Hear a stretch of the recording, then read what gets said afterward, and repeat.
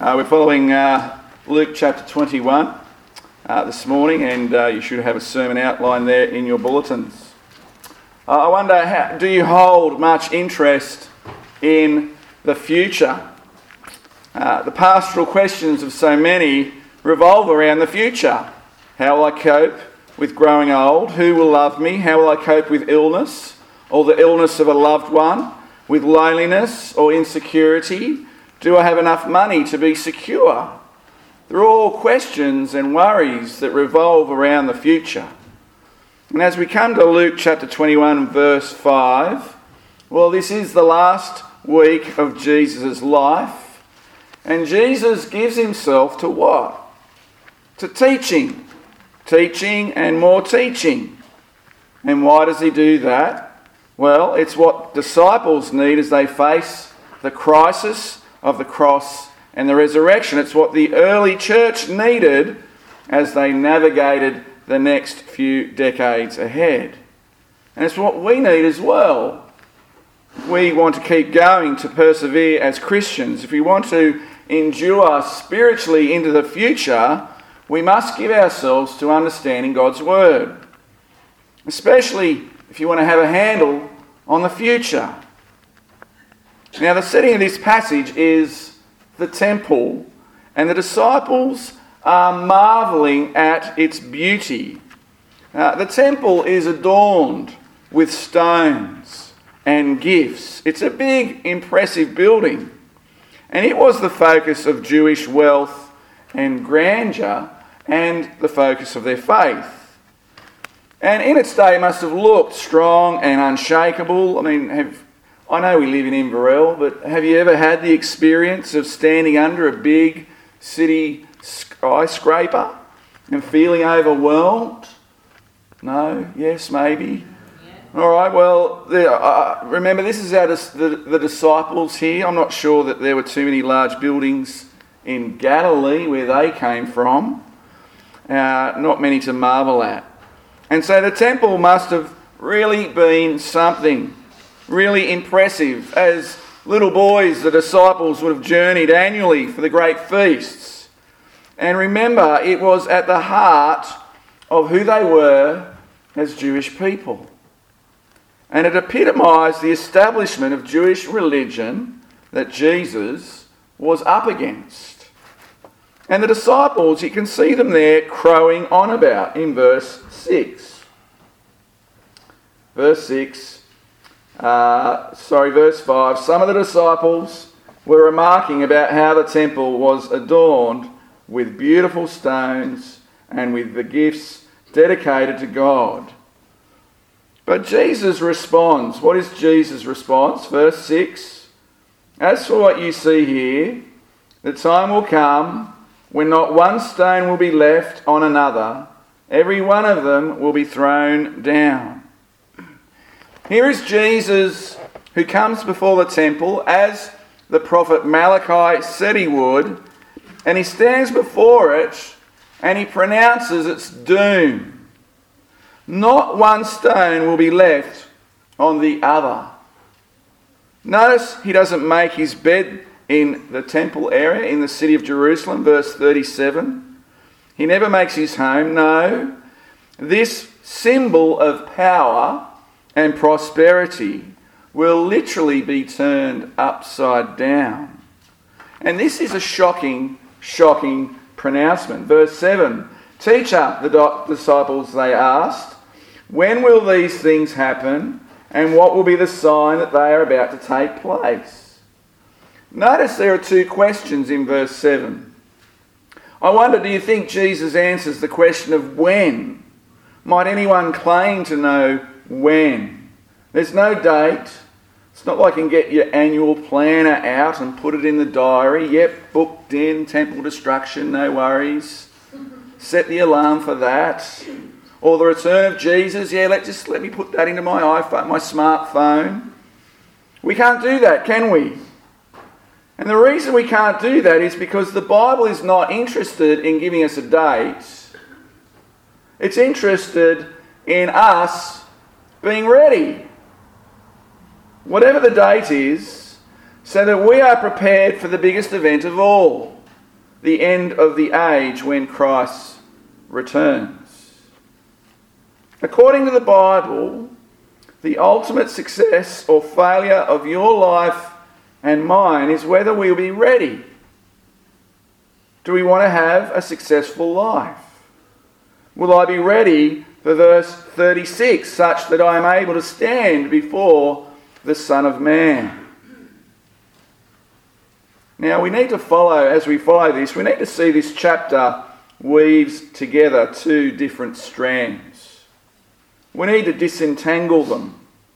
And one strand is the fall of Jerusalem, the destruction of the temple that the disciples are asking about, the end of one age that happens in 70 AD.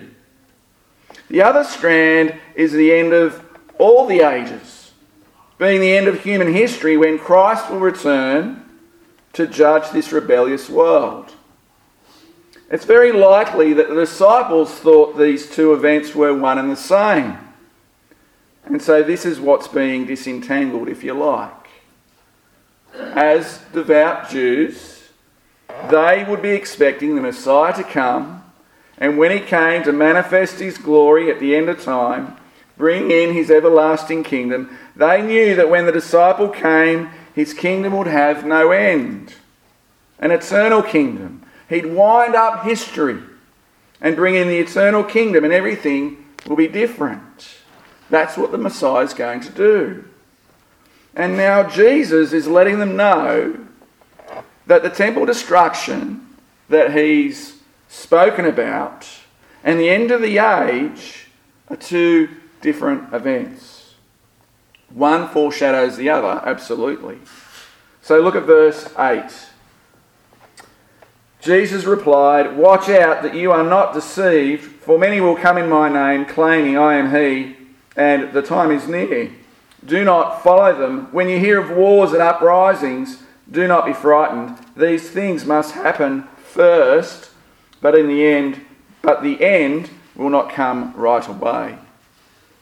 Now, we can look back at 2,000 years of history, and we can know what Jesus said is true. There are still false messiahs. There are still false prophets who claim to know that the time is near and claim to know when the world's going to end. Every year the news produces another loony who claims to be the Messiah, and that's in Australia. And why do they always seem to come from Queensland? Maybe it's the heat. But it was an immediate problem in the time of Jesus. And Jesus says, don't follow them. Don't listen to them. Be discerning, not fearful. Keep your head. But look at the end of verse 9, because the end will not come right away. And then what follows in verses 10 to 24 is a new section of teaching.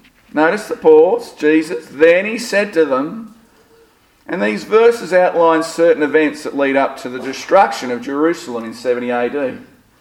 So verse 10, let's read that.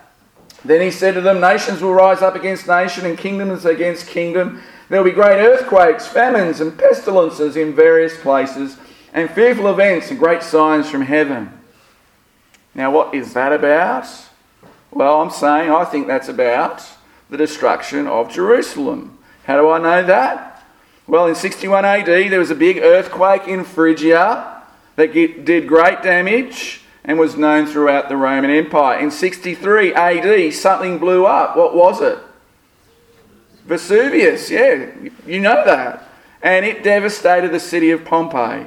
And there were earthquakes, there were pestilences, famines. Claudius and Nero ruled out during famines. There's an account of a famine in the book of Acts.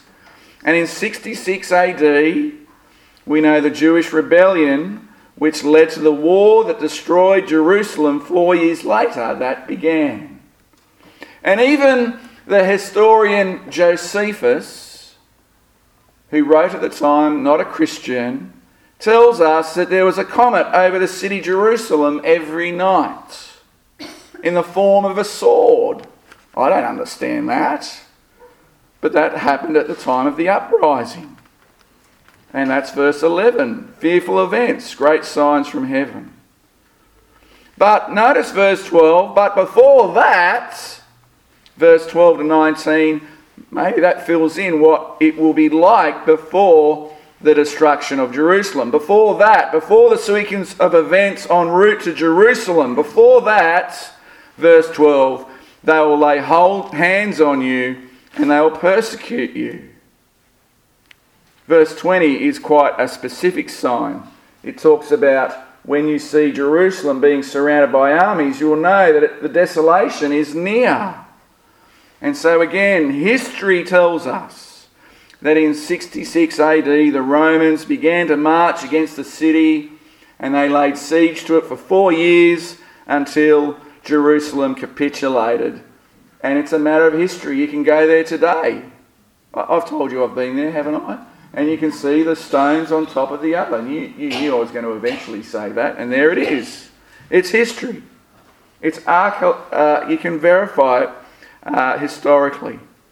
Verse 21. Then let those who are in Judea flee to the mountains. This is what they did. Let those in the city get out. Let those in the country not enter the city. For this is a time. And indeed, again, this is what happened. Christians, well, they went, oh, you remember what Jesus said? We better get out of here. And they did. They fled the city. They found refuge in a town on the other side of the Jordan. They listened to Jesus' warnings. He said this would happen. And guess what? Many of them lived and thrived. Verse 22. For this is the time of punishment in fulfillment of all that has been written. God's patience with Jerusalem is finished and its judgment has come. The city that rejected the prophets and stoned them, the city that rejected their Messiah and crucified him, that city that even after the resurrection and the preaching of good news still continued to persecute and reject followers of Jesus, ultimately that city had to fall, having shaken its fist at God in such a way. And so there is no way out. Verses 23 to 24 describe the distress, joys of motherhood undone, people killed, people captured, the city decimated. Again, historically, Josephus says 1 million people perished. That might be too many, but there it is. Dreadful slaughter, terrible judgment. And Jesus tells us the fall of Jerusalem, the crashing of the temple, God's hand is behind it. Yet Christians warned by the word of the Lord, well, they're already out of the city. Those that took heed of his words. Verse 24, they will fall by the sword, those in Jerusalem, and they'll be taken as prisoners to all the nations. Jerusalem will be trampled on by the Gentiles until the times of the Gentiles are fulfilled. The times of the Gentiles. And again, historically, this has happened, hasn't it? Romans, the Saracens, the Persians, the Franks, the Turks, even the British have all had their way. They've all had their day in Jerusalem. The Gentiles have trampled on the city for centuries. It's a historical fact. They've all been there. And Israel today might have their state, but to this day, Gentiles still have their way. And where the temple was, now stands a Muslim mosque, the Dome of the Rock, and you all know that. But what you need to know is it has happened just as Jesus said it would. It happened just as Jesus said it would. And if Jesus got this other stuff right, then we can trust him for what follows. We should know that those verses in verse 25 to 28 that Tinica read out for us are equally certain. Verse 25, there will be signs in the sun, moon and stars. On the earth, nations will be in anguish and perplexity at the roaring and tossing of the sea. Sounds cosmic, doesn't it? Immense upheavals, apocalyptic stuff on earth, causing fear and confusion. Even the heavenly bodies will be shaken. Why? Because of verse 27. Because the Son of Man is coming. And what else is coming? At the end of verse 28. Did you see it? Your redemption is coming. And at the verse 31, the kingdom of God is coming. Three things are coming. The Son of Man, your redemption, the kingdom of God. But we know these three things are really the one thing, because the Son of Man coming brings final redemption and the fullness of the kingdom of God. That's the future. That is the future when Christ returns and brings all these good things. But the question this morning has to be, if that is the future, what is our reaction to that? As you look down, as we think about the coming of the Son of Man, you can see two reactions in the text. Verse 26 says, as he comes, some will faint with terror. I don't know if you've ever seen anybody faint with terror. It sounds very, very ordinary. Or yet, verse 28, there will be others who stand up and lift their heads. What a contrast. They will be thrilled and delighted. Some will be filled with terror, given their life of rebellion and indifference to God. And maybe they've scoffed at even the thought of the existence of Jesus and laughed. Or maybe they've scoffed and laughed at the thought that they need to be forgiven because I'm a good bloke. Yet there will be others, when they see the signs, who will lift their heads. They will rejoice because they know the one who is coming. They go, here he is, my friend, the one I have a relationship with. They will know him as King and Saviour and Lord. That the kingdom will come in its fullness is something that thrills them. See, we need to see this in the text. It tells us, for some, Christ's return will be a day of judgment and destruction and hell. Yet for others, it will be a day of redemption and great joy and heaven, and they will stand and they will see their Lord face to face. They're the promises, they're the reactions Jesus is talking about. This is how the future is going to roll. And so again, it leaves us with a question, are we ready to stand before the Son of Man? This is the most important question you could ever answer in your life. Nobody knows when this will happen. But Jesus' prediction of the siege of Jerusalem is the guarantee that it will happen. He got the events right. Such fulfillment makes his prediction of his return at the end of the age an absolute guarantee. Little wonder he can say in verse 33 that his words will never pass away. His return will certainly happen. So again, the question is, will you be able to stand on that day? Or will you be fainting with terror? See, we can't wait until the end and hope it will turn out okay. This is something to be worked out today. Today is the day to put things right with the Lord Jesus Christ, so that you can stand on that day. And if you are not right with God, you must do business with Jesus today and have it worked out with him. Because we must be right with him on the day he returns. For there will be nothing better if we are right the day he returns. There will be nothing better, but there will be nothing worse if we are not right with him. And if you want to talk more about that, you must grab me after the service, or Daniel, or Tinica, or another mature Christian believer. You must do it. You must not be proud this morning.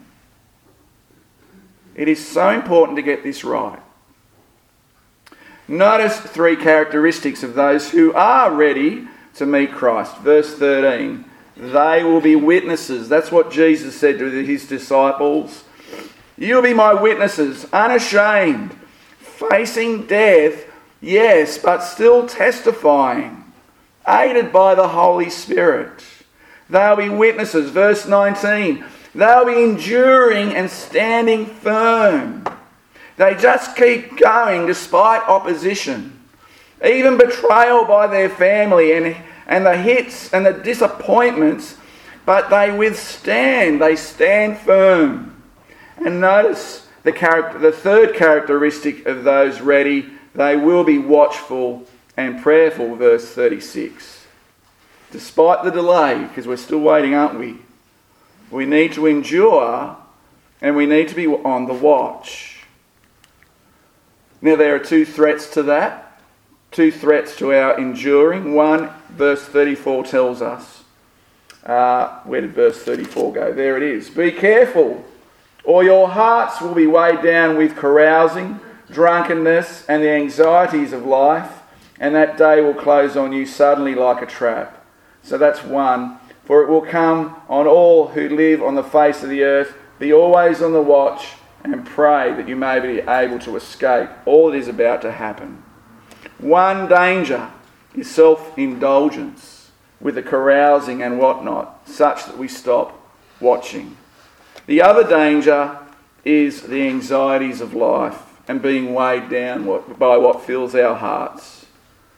We get so distracted and locked into this life, and anxieties of life overwhelm us, and we allow the seemingly urgent to destroy what we know here to be important, such that the immediate trumps the eternal. We allow ourselves to become submerged with other pressures, and we fail to keep this eternal reality in its right perspective. Here is a news flash, and the news flash is, you cannot build heaven here. All our energy goes into building this little life of heaven here. Career, relationships, farm, hobby, beautiful home, whatever it is. And that dream of heaven here, it consumes all our resources. And verse 34, the anxieties of life just pull us down. And don't mishear me, because a career is good and hobbies are good and family is wonderful. Sure, but are they consuming you? Are they consuming you such that you have no time for this? And that your perspective on this is a little skewed. This, which is for the last day, the most important day, when Christ comes back, such that we fail to watch for his coming. You cannot build heaven here. But at Advent, we remember heaven has come to us. The King of heaven, in the person of Jesus. That's what we remember at Advent. And that's what we're doing today. Yeah, the King of heaven has come. But this first Sunday in Advent, we remember, but he promises to come again. And we need to be ready for that. We know that heaven will intervene again in a decisive, world-ending finale, such as our desperate need. The creation groans for it. And so our eyes need to be focused on Christ. And we need to watch and pray in light of the important day when he returns. We need to pray that God would help us to be witnesses. We need to pray that we would endure And we need to pray that we keep being watchful until that coming day, that we all here would be able to stand and lift our heads before the Son of Man when he comes again.